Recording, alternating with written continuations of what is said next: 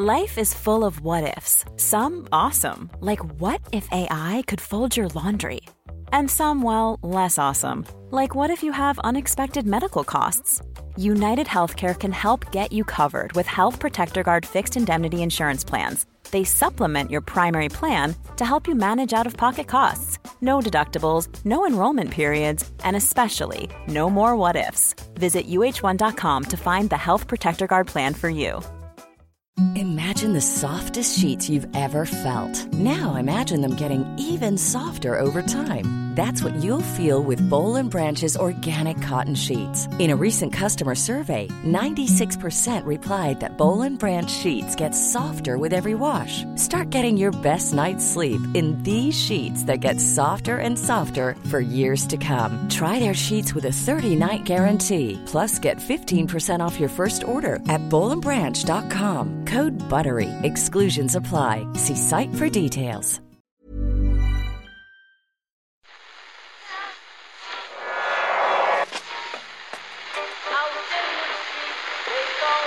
What is that? That's the second time it's gone off.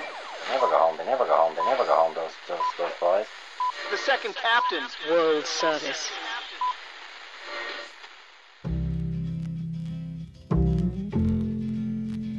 And I said, I want to win the league, but I want to win it better. You can understand that, can't you? Yes. Good lad. So he's almost like having a second captain in the team. Second captain, first captain, whatever. The sporting week has barely begun and already we've established a very important fact. Rory McIlroy is a better man than Patrick Reed. How else to interpret McIlroy's dramatic victory against his hated rival on the final hole of the Dubai Desert Classic this very morning? Welcome to the show. Hey guys. Hey Owen, how's it going? Hey Owen, hey Murph. Not too bad. Nice to have some breaking Monday morning news to report. Nice to watch a sporting event with you in the office for the first time in a long time, Murph. Yeah. Even if the amazing climax was completely ruined by fucking Simon. Oh God. So there we were, Ken. Trampled all over the punchline. Allow me to explain this. Myself and Murph in here, crack of dawn, watching Patrick Reed. We watched the full 18, didn't we? The full 18, that was Rory, it, yeah. Rory teed off at around 6 a.m. For the purposes of we were in here for story, half five. We were yeah. here for half five. So Yeah. in the last few weeks, Patrick Reed has thrown a golf tee and a subpoena at Rory McIlroy. He put in a scorching final round to chase McIlroy down, only to falter towards the end, allowing our Rory to fight back. McIlroy then nearly puts his tee shot in the water on the 18th hole, recovers, gives himself a 12-foot putt for the win. Oh, and then Simon lands in. What was it? Round quarter to 11. Oh, what's this? We realised... We realised 10 hours kipped, you know what I mean? We realised too late that Simon was watching on a feed that was about 10 seconds ahead of us. So the first contribution, barely even had he said hello, Simon's first contribution was...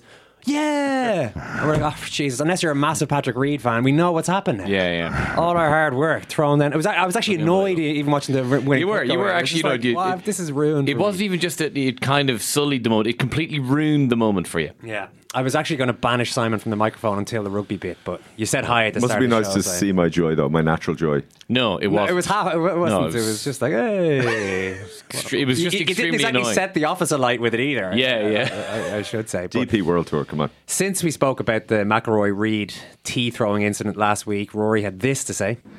Yeah, I mean, I was subpoenaed by his lawyer on Christmas Eve. So, I mean, of course, like I'm just trying to have a nice time with my family and you know, someone shows up on your doorstep and delivers that, you know, you're not going to take that well. So, you know, again, I said in there, I'm living in reality. I don't know where he's living, but, you know, if I were in his shoes, I wouldn't expect a hello or a handshake either.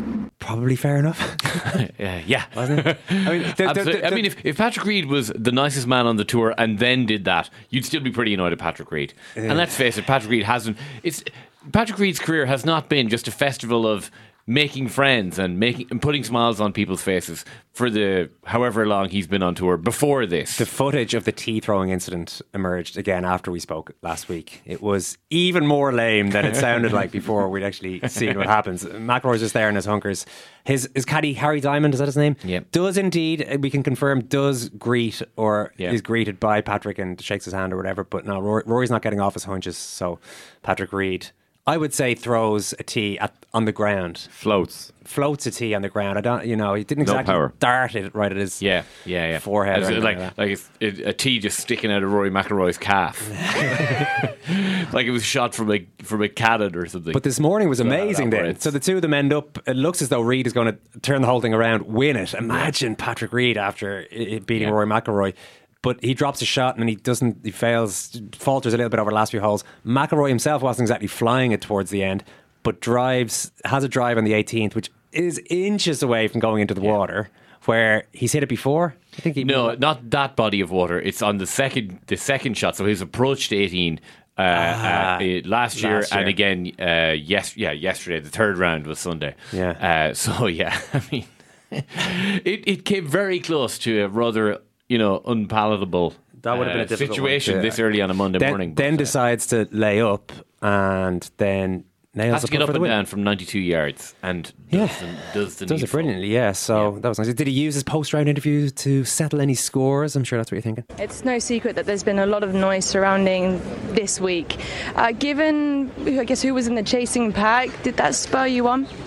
I think mentally today was probably one of the toughest rounds I've ever had to play, because it would be really easy to let your emotions get in the way, and I just had to really concentrate on focusing on myself, forget who was up there on the leaderboard,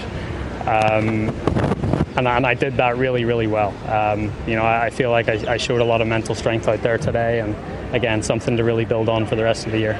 I think we can read between the lines there, particularly when in the follow-up question to that, when it's moved away to another topic. I think McIlroy again references he basically said what Simon said there when he was absentmindedly writing off the DP World Tour in January. He said this mattered a lot more than it should. Basically, is what McIlroy said. So Murph, I think do you hate Patrick Reid?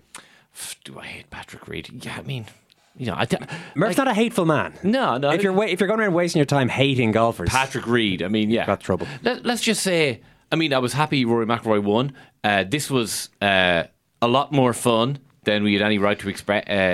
Like the last 2 days, basically, when it looked more and more likely that Reid was going to hang around. And I saw someone tweeting on Saturday, which was like during the second round. It's like, oh, McIlroy Reid playoff, it's got to happen. So everyone was kind of watching with like McIlroy Reid as a thing. I mean, am I happy that Patrick Reid is out there in the world pissing off this amount of people and possibly giving us the high drama we saw today? Of course. I mean, he adds greatly to the gaiety of the nation. So I'm all in favour of Patrick Reid, as long as he doesn't win tournaments. As long as he gets beaten on the 18th. Good news, everyone. It's Six Nations Week.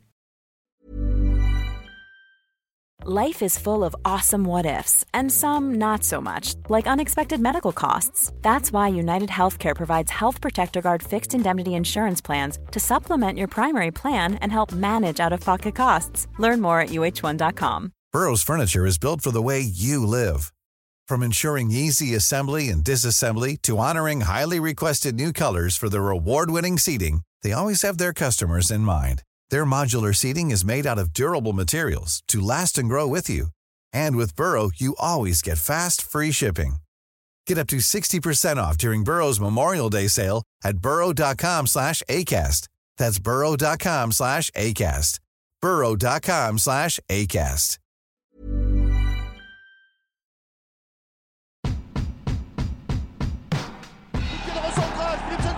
Now Fenwick, can he get the pass to JJ Williams? Surely a try for JJ.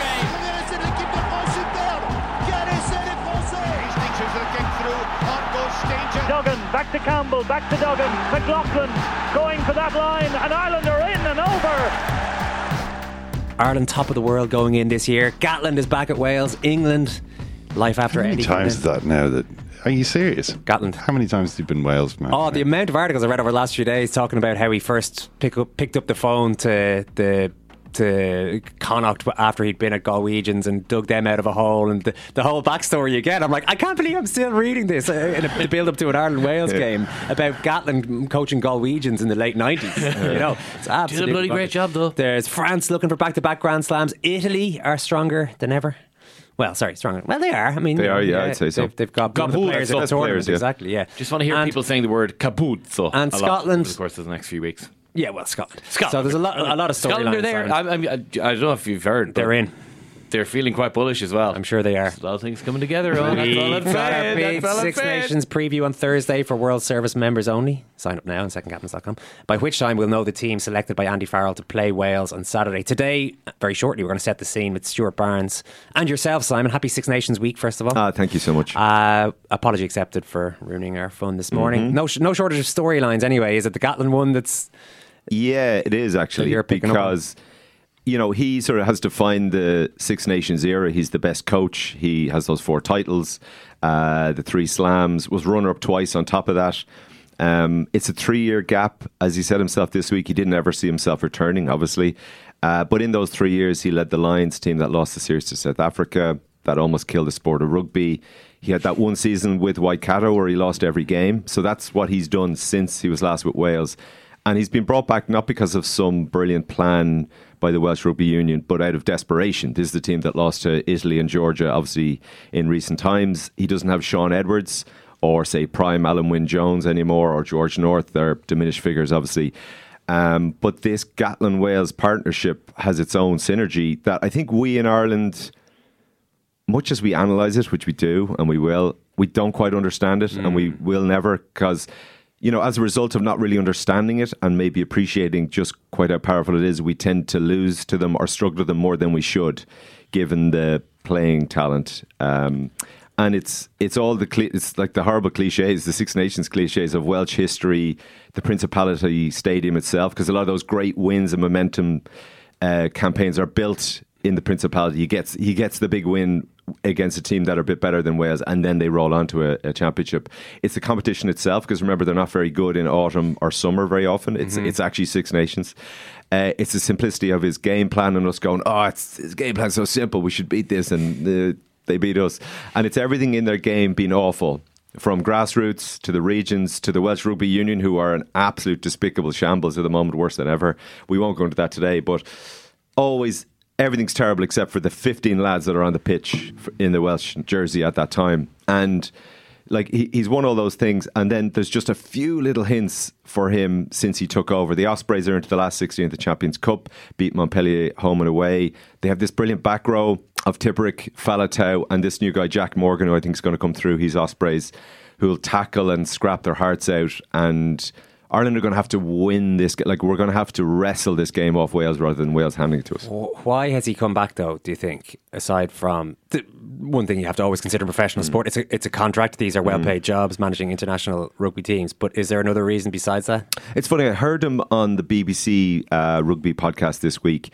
And you know the way Gatlin sort of speaks in this kind of boring tone, but he's actually silently or subtly selling himself all the time, sort of defending his record, say, with the Lions, or defending how bad Wales have been in autumn internationals under him, and saying, we experiment for that, it's all about the Six Nations for us, and that he's sort of kind of bringing up his own record a little bit. And I just think those 3 years since, the Northern Hemisphere certainly, and the Southern Hemisphere, have sort of gone, hang on, how good is this guy? Or is he sort of past it? And that is a genuine question now, because he doesn't have Edwards with him.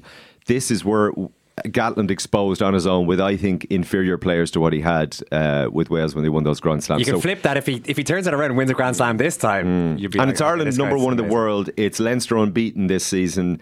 It's, us playing this delightful rugby. You couldn't pick a greater contrast in the styles of rugby as well. It's kind of perfect for Jose Mourinho taking down Liverpool, kind of hateful, spiteful performance. Stuart Barnes, great to chat to you again. Hope you're keeping well. Very well, thank you, and delighted to be with you. I was reading the paper yesterday. I saw you tipped Ireland to win the Six Nations and have a tilt at the Grand Slam. So you're off to a good start here today.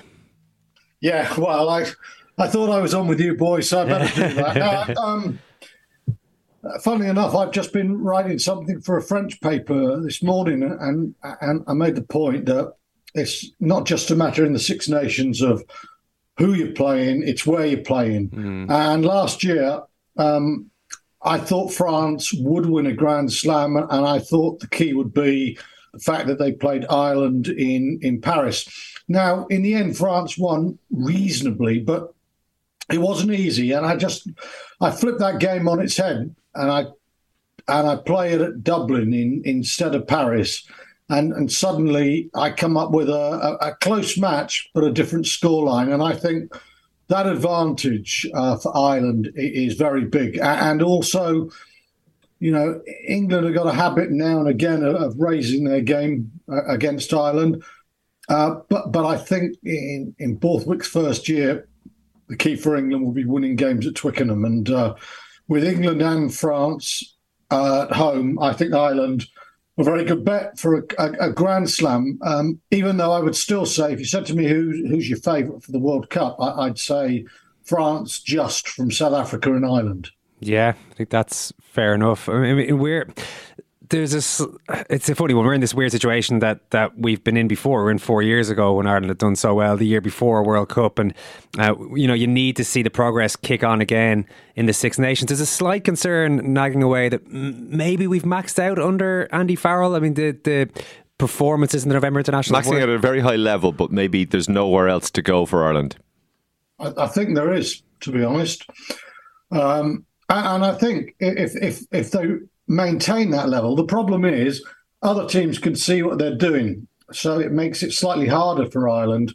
But I think Ireland are able to play with such accuracy and pace in what they're trying to do that most teams in the world are quite a long way behind them. And even if they gained a bit, they haven't got a lot of time between now and the World Cup to pick them up. And I think that there's some nonsense talked about this Ireland, their World Cup record and how well they do between. It's a new regime, it's a new management, it's a new mindset in the players, and I think that is so much bunkum, and I don't think the Irish players or management will worry a monkeys about it, and nor should they. I think they and France are still making progress. It might just be the one of them that makes the bigger progress, and the same can be said for South Africa, is the one that will lift the pot later in the year. Stuart, what we hope will be the difference between this year and the last time Ireland were number one in the world is that under Schmidt, brilliant and all as he was, still our best ever national coach, I think, that mistakes were seen as the enemy, or we need to aim for perfection. And obviously he was a little bit of a control freak, whereas you feel like with Farrell, he embraces errors. He wants things to go wrong. He knows things will never run smoothly. He wants to see how his team react in those situations. Now, they've won a lot of games recently, but really tested particularly by, say, South Africa, by losing the first test in New Zealand. And I just feel Farrell might have the better mindset to cope with things going wrong when they first go on. Because I think when England smashed us after that brilliant season in the Six Nations, Tuilagi ran up the middle, and it seemed from that point on we were rocked back on our heels and never recovered. Whereas I feel like Farrell might be the better man-manager in that situation if things start going wrong for Ireland this time. I think you're right. I think Joe's greatest coaching feats were probably with Leinster, and that then moved on into Ireland in the early years. But I thought his problem was, and I think you touched on it quite wisely there, because he sought perfection, the only way sometimes you can do that is by having a coach, or the coaches think that they will take you through the whole thing, and it becomes very prescriptive and it becomes slow.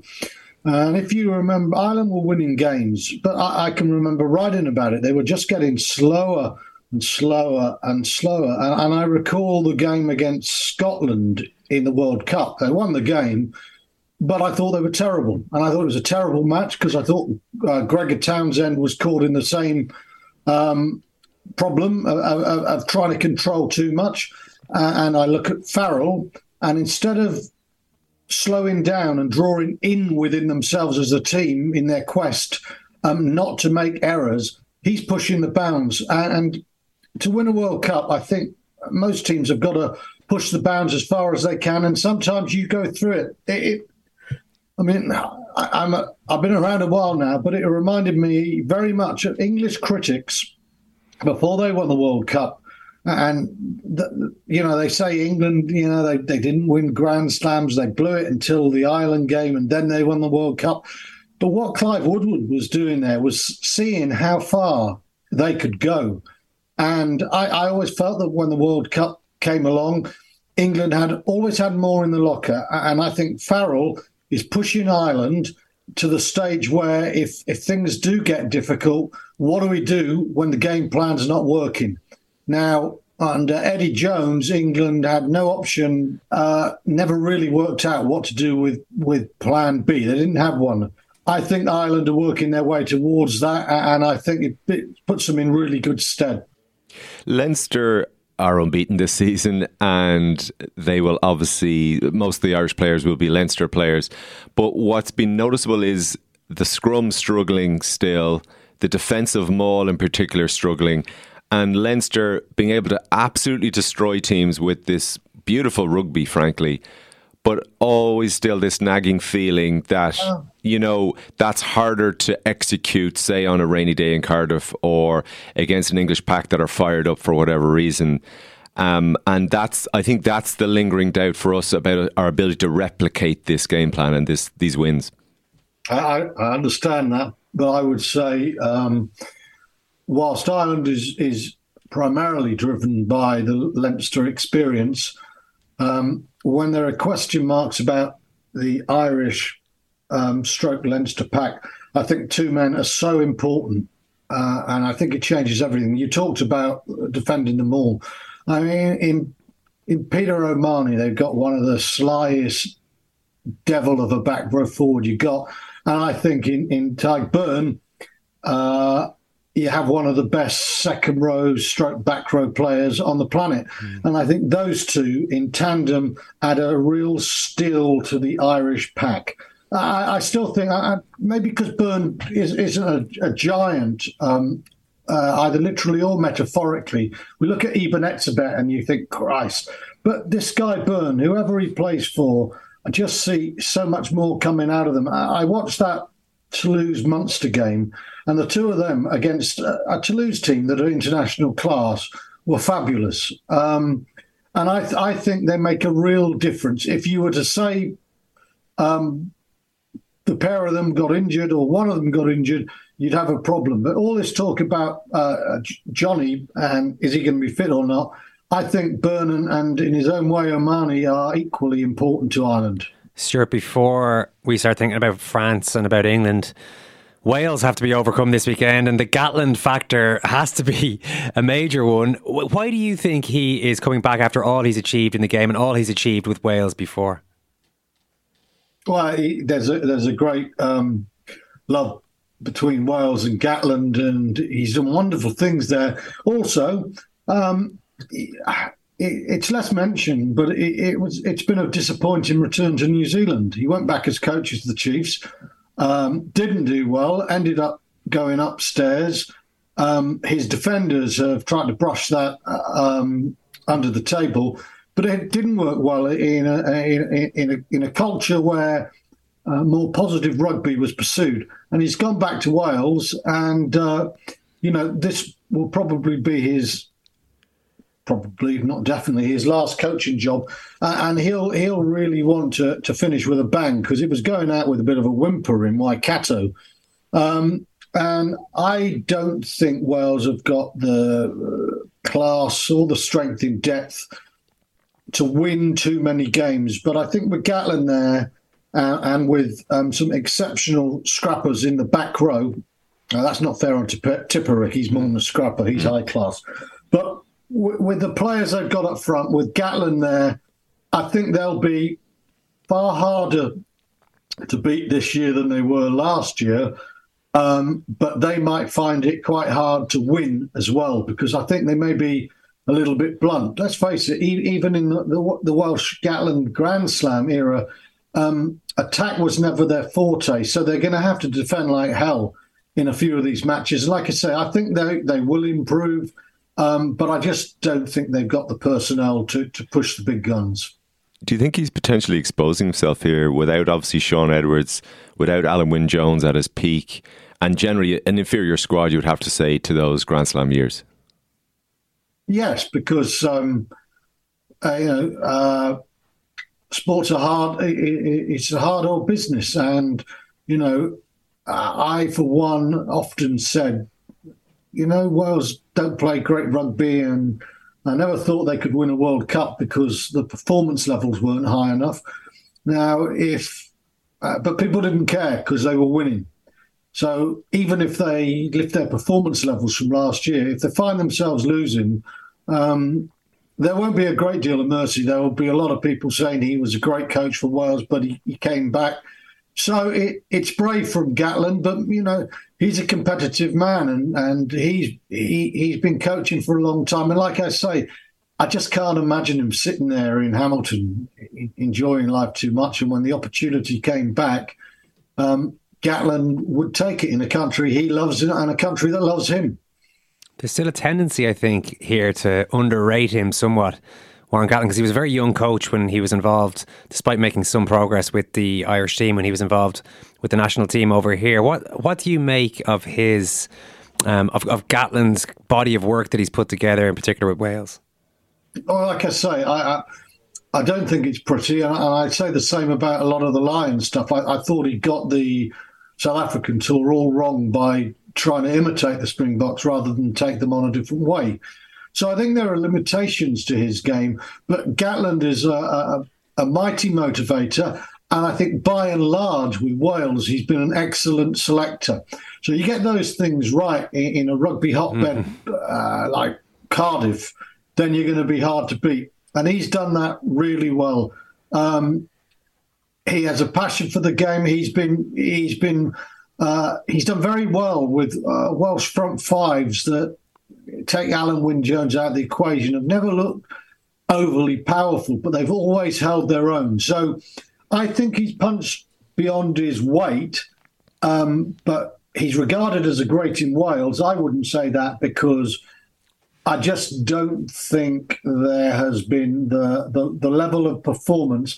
And I would say three Grand Slams, though, Stuart. You have to say, as a lover of the Six Nations, like the rest of us, do three Grand Slams and win 4 titles. I mean, that is great coaching. Well, it's great coaching, but you have to look at the level of competition. And I've been saying I think we are in a vintage Six Nations era because 2 teams, Ireland and France, are amongst the best in the world. And that means that you've got 2 exceptional teams, as we saw last year. Now, if you look back to the Wales era, fair dues to Wales. They got 3 Grand Slams and 4 titles. But if you compare the Six Nations in that period to the Rugby Championship, you would have to be a Northern Hemisphere xenophobe to believe that the Northern Hemisphere was anything like as good. And the fact that all the World Cups bar one have been won by the Southern Hemisphere tells you about the supremacy. Now, I would look back to last year's Rugby Championship and last year's Six Nations and say Ireland and France played better, more attractive, more winning rugby than the Southern Hemisphere. And I said that in during the tournament, and I think the results afterwards for the rest of the year have borne it out. And so, I would say, yeah, it's a great achievement for Wales, but I think, if Gatland was playing against this Ireland or this French team, it could be very different. Stuart, we were saying earlier in the show, because he's gotten to 2 World Cup semi-finals as well, so it's not just Europe that he's done well in, but there's something in Ireland, I think it's the same in England, where we don't fully understand and will never fully understand the alchemy between Gatland, the Welsh national team, the Welsh fans, crucially, because he gets a lot of those important big wins in Cardiff, and the way it all sort of creates momentum, and they go on to these championships and Grand Slams, and it makes us continually underrate him, because Ireland have lost, I think, the last 4 times in Cardiff, and every time, this has been happening for a long, 15 years, really, of us thinking we've got better players, we should beat Wales, and generally we don't win nearly as much as we think we should. And I think the same happens England. Do you think there's just something we don't get there, some chemistry that makes us continually underrate Gatland and Wales? Yeah, I mean, like I said, I think he's a magnificent motivator. He's got the Principality is an unbelievably atmospheric stadium as well. And Gatland is very good at pressing Warren's very good at pressing all the right buttons in the lead up to an international. He gets the whole place right on the edge of its seat, and as a kid who grew up in Wales and went to what were 5 Nations matches then, you always felt this unbelievable bristling atmosphere in that ground. And now it holds 25,000 more, and the atmosphere is even greater. So it's a really hard place to go and win. You know, if you talk about stadiums, I think it's the biggest advantage that there is for any team in the world. Maybe Eden Park is the other one. And that enables Wales to just fight their way through superior opposition, or superior at least in terms of skill and technical ability, but not necessarily that will to win that means so much in Cardiff. You know, you said it, Ireland have lost their last 4 games in Cardiff. I don't denigrate Gatland's achievement, but sometimes you have to look at things. And I just think these are superior times in terms of the standard of rugby because of 2 sides. It's the first time that the Northern Hemisphere has probably been more likely to win a World Cup in the calendar year than the South, because they've got 2 of the best 3 teams. And that's never been the case with Wales. And while Wales did make 2 World Cup semi-finals, Gatland is a very clever, very cagey bloke. He had Edwards with him as well. And don't forget, the Welsh defensive pattern has always been significant. So that'll be interesting as well. You know, Edwards has proved himself beyond doubt with Wasps, Wales, and now France. There's no question about that. And Gatland had him with Wasps and Wales. It'll be fascinating to see how the Welsh defence goes, because Wales predicate their game on stopping the others and then squeezing them. They do not play anything like barbarians rugby. They squeeze you. You know, Bigger's been the key man. They play territory, they play kick, and they chase a lot. They're not dissimilar to a couple of year period under Eddie Jones with England. No risk rugby, and you win, but you're going to get people like me who want teams in this hemisphere to go on and challenge the best in the world, to sort of grumble and mumble and sound like grumpy old men and saying, yeah, okay, it's good enough for an average Six Nations, but it won't be good enough for World Cup. Well, what about Steve Borthwick's England then? What can we expect, Sean? Stuart, I should say. I don't know. We'll ask Sean. Right, what can we expect that's different? There'll be a happier bunch, and that sounds a little bit sort of new age and naff. But I don't believe under Eddie Jones the last few years it was the vibes were not great coming out of there.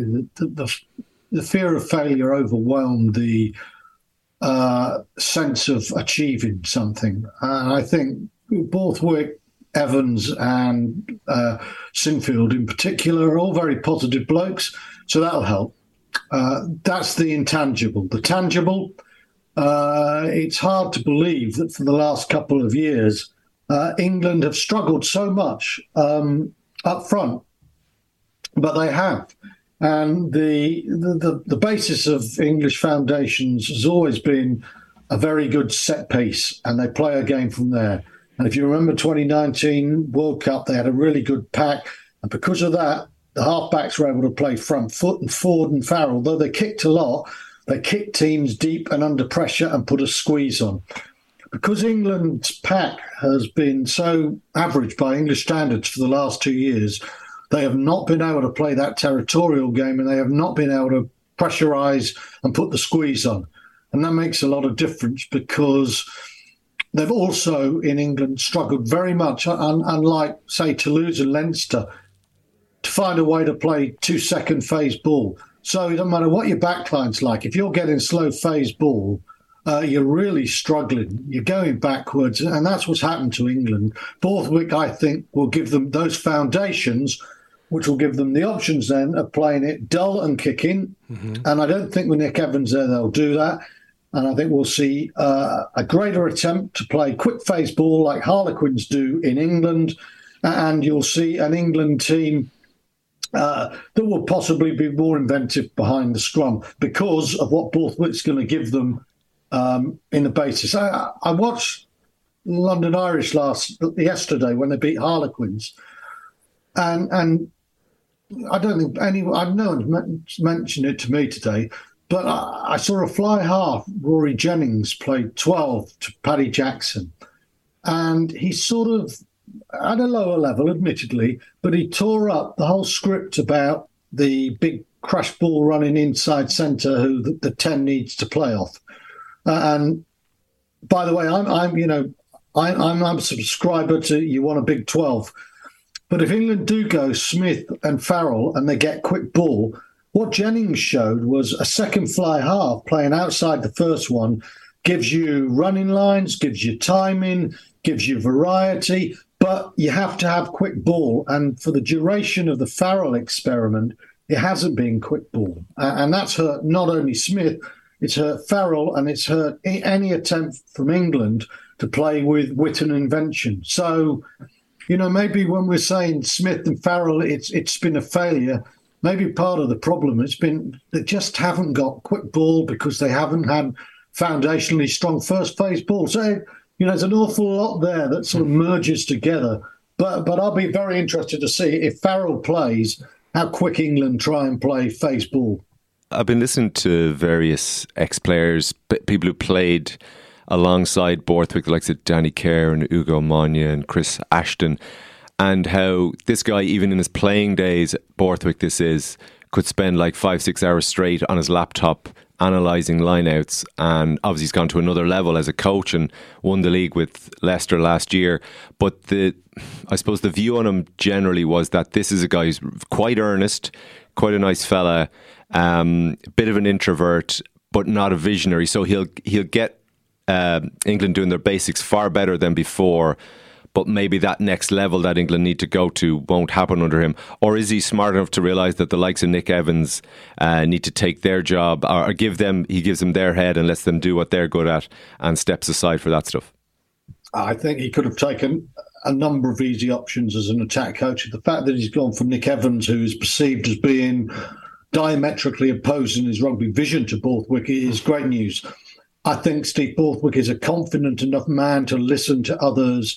I think Eddie had been around so long, he couldn't control his own ego. And in selection, you have to have other voices saying, are you sure?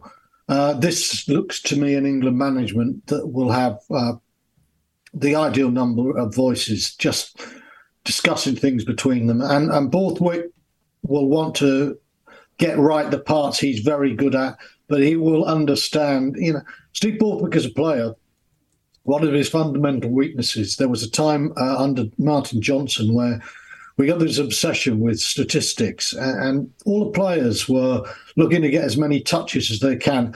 And Steve Borthwick suddenly started getting 20, 30 touches, but he was a terrible ball carrier. He went backwards rather than forwards.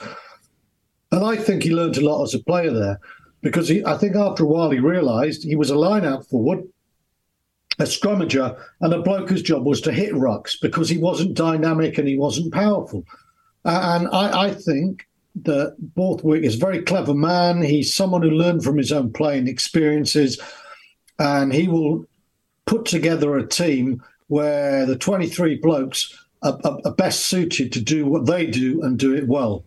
And it will need Nick Evans there to explain certain things because, let's be honest, Leicester's title was a sort of England light. George Ford was mesmeric in his tactical control, but it was based upon solid foundations in the set piece and territory. It was like a good club version of England. So that won't be enough. Some coaches will just try and do the same again. He won't. He's brought Nick Evans in. He will learn other ways to approach the game. He's a clever man, and I think it's a good signing by England. Scotland have beaten them the last couple of years, though, Stuart. What are you expecting to happen this weekend? Oh, I don't know. It's a really tough game. I look at England. It's the first game, and you expect, what do they call it in football, the bounce factor with a new coach. But yeah. I wrote in the Times today about the problems Scotland have got in selecting their team, of problems England would love. England can't work out what the hell their midfield is, and it might take them a while to get the right one. And with Slade gone, that causes problems. With Scotland, you've got Russell, who has been a real thorn in English side in the last 5 years. They have Tui Pelotu or Redpath, who are talented players at inside centre. They've got Harris, who's a magnificent defensive organiser, and a bit more than that. Or they've got Hugh Jones, who's in tremendous form. I mean, it will depend very much, I think, on the mindset of Townsend. So I think they'll probably go Tui Pelotu and Harris. But that's a good balance outside Finn Russell. I watched Ben White again play for London Irish. My God, he's playing well. He left Leicester to go to Irish. And right now, if you said from 3 years ago, the Leicester scrum halves, whilst Jack Van Portfleet would be my first choice for England Saturday, I would say Ben White's probably playing better than him. Scotland have got excellence in the back row. Their scrum is much stronger. They've got a lot going for them, and they're not scared of England anymore. You know, in my playing days in the 90s, we got to the state 80s and 90s. Scotland didn't think they could beat them, and you might say one thing, but saying something and believing deep down are very different. The Scotland team believe deep down now, and I think psychologically the pressure is on England, and they can say we got a new management, we're not under pressure, but they're at Twickenham, and England being England, there is a perception that England should be able to beat anyone at Twickenham, and that doesn't always play into their hands. And I don't think Scotland will be the least bit afraid. And I think if you looked at the squads 1 to 23, I haven't done the exercise, but there'll be plenty of Scottish players in that English team. So you're saying Scottish win? Right now, it's one of those. I'm a gambling man, as you may well know, but I wouldn't be betting. I would. It's one of those things when they get the handicap, they go 1.5 points either way, and I just think it's that tight. If England win, it's going to be very close. If England lose, it's going to be very close. I think it's going to be a very tight match. And then if Scotland do go well, the question is, can they kick on? And that has been their problem. Gregor allowing the handbrake to be released when they've had a good result and really going for it. If Scotland do win, I hope that Russell has handed the keys to the Scotland team and they said, let's go for it. Yeah. At the same time, then, if England do win, they have a nice little draw. They have Italy at home and then Wales away. And Wales, as you say, like no matter what Gatland does, the playing pool isn't amazing. So England could be feeling quite good about themselves by the time France come to Twickenham. Really good psychologically if England win, no matter how. For England, it is not about performance. It is about getting the win and getting going under Borthwick. As you say, Italy next. I'm quite a fan of what the Italian backline are doing, but it's a leap of the imagination to expect them to win at Twickenham. So as you say, it's two for two. Then comes Cardiff, and I would say with Gatland and Wales in Cardiff, I would, no matter what happens in the first two games of the Six Nations, I'd be calling Wales England as I've just tried to call England Scotland. I wouldn't want to guess either way. But England will be in a great position because I think that if they win 3 games this year, it can be regarded as a successful tournament. It would just take a blinkered Englishman to think if they get 4 or a Grand Slam, anything but would be failure. 3 would be good. And, you know, they've got, obviously, Ireland away is going to be hugely difficult for them. I would expect France to beat them, but England can find a way to lift their game for France, and it is at Twickenham. And Wales is a really tight call. So England win the first 2. You know, the shackles are off a little bit. The pressure's down. They've just got to find that one win from somewhere. What I've taken for this conversation, Stuart, is Ireland to win the Grand Slam and then march on to World Cup glory in a few months' time. So we'll leave it at that. Thanks so much, Stuart Barnes. That isn't what I said. Thanks, Stuart. Pleasure.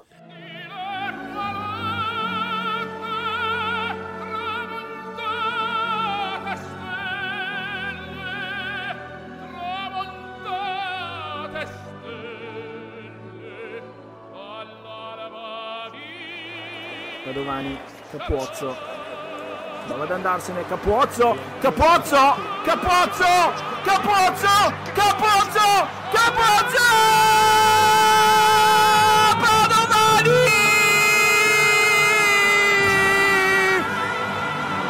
la meta dell'Italia, la meta dell'Italia, sì, l'Italia,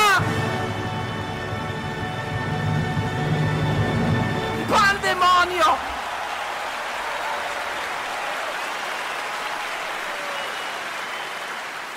Novak Djokovic fairly let it all flow after winning the Australian Open final yesterday. I'm sure we're talking about letting it flow in a different context on the football pod today. Oh, why would we be talking about that, Owen? But I'm talking about emotions here, Ken. Someone emailed us. Oh, no, we'll get to that first. His 10th Australian Open title, Djokovic, he won yesterday. His 22nd Grand Slam, tying Rafa Nadal for the all-time men's record. He also moves past Nadal in tournament victories, including regular tour events. He reacted by climbing into the team's box and promptly collapsing to the ground, overcome with emotion. Was barely able to climb back down. He's just struggling. He was still feeling it as he sat in his chair. In fact, head in towel, sobbing away. Amazing.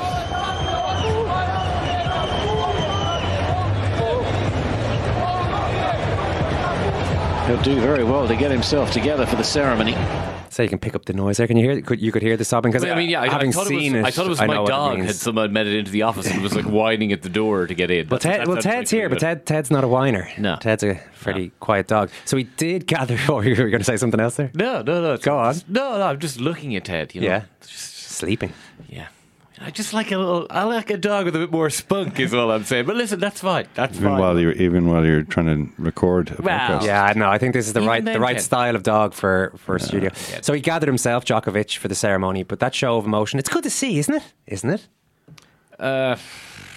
For someone who so often gives the impression surprising to see. Yeah, so just remorselessly and coldly grinding down opponents and racking up Grand Slams. But then, I mean, I'm going to say I probably think it's a little performative one, but hey, that's just me being harsh on Novak Djokovic. I didn't think this was performative. If it was performative, he pulled off a masterpiece, Murph. I'm afraid some of those Irish Oscar nominations are going to have to get nudged out of the way here, because Djokovic is coming to Hollywood. He really was. He really was upset. But what it was pent up emotion, and the problem is, I found it more watchable because it's the usual. It's that thing of, oh, he's showing emotion. Do I like Novak Djokovic now? Then you think of, where does this pent up emotion come from? Firstly, it's his return to Australia, where he was booted out of the country last year, harshly treated perhaps, but a situation that could have been avoided with some different actions on his part. And then the big one this week was the absence from the stadium of his father. He wasn't at the final because he got in a spot of bother during the week, photographed on Wednesday at the tournament with supporters of Russian President Vladimir Putin. Sridan Djokovic met fans outside Rod Laver Arena and took photos with a spectator wearing a Z symbol. The spectator was wearing the Z symbol shirt and was brandishing a Russian flag with a large picture of Putin's face. So these characters were around the place, and Djokovic has this photo. Djokovic's dad has this photo with them. There's a video of it that was put up. Djokovic Sr. appears to say a phrase. I won't attempt to pronounce it, but roughly it translated as "Long live Russian citizens." And this was what was reported at the time. Now, Djokovic said his father was just walking through a gathering of the players' fans outside. There were lots of Serbian flags and so on, and he'd been misused by the Russian fans before quickly continuing past. But it's just never that simple, is it, when you're looking at Djokovic and go, wow, look at all this emotion, it's great, and then you're like, oh, say what you like about Novak Djokovic going on. And then I mean, it's not, it's his father. He wasn't the one outside with those supporters, but it's just, it's always complicated with Djokovic. He was faultless yesterday, in fairness, except for the barb aimed at legendary Australian tennis player Ken Rosewall. I mean, you've obviously heard about this, right?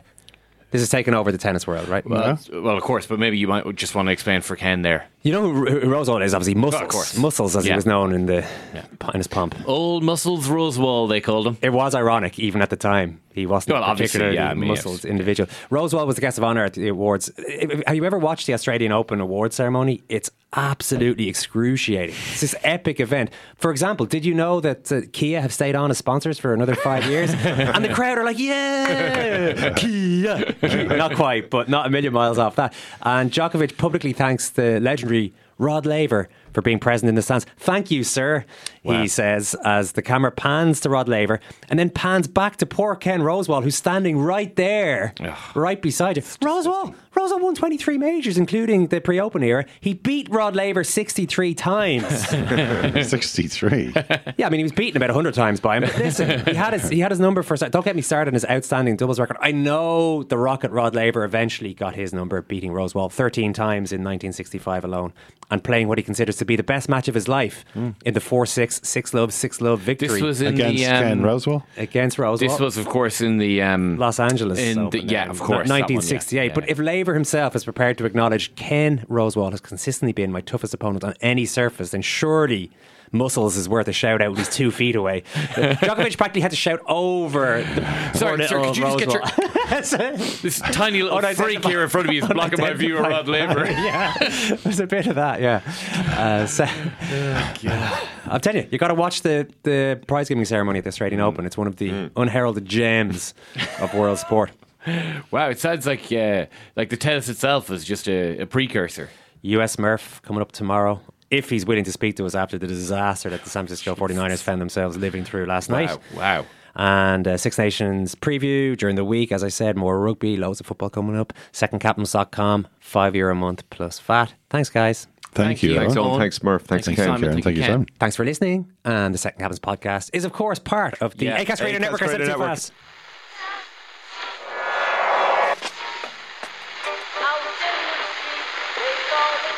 is that? That's the second time it's gone off.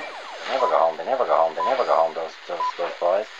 The second captain's World Service. It is not war and death and famine. It's not that at all. It's the opposite of that. It's to persuade us of the world outside of that. That's why sport's important.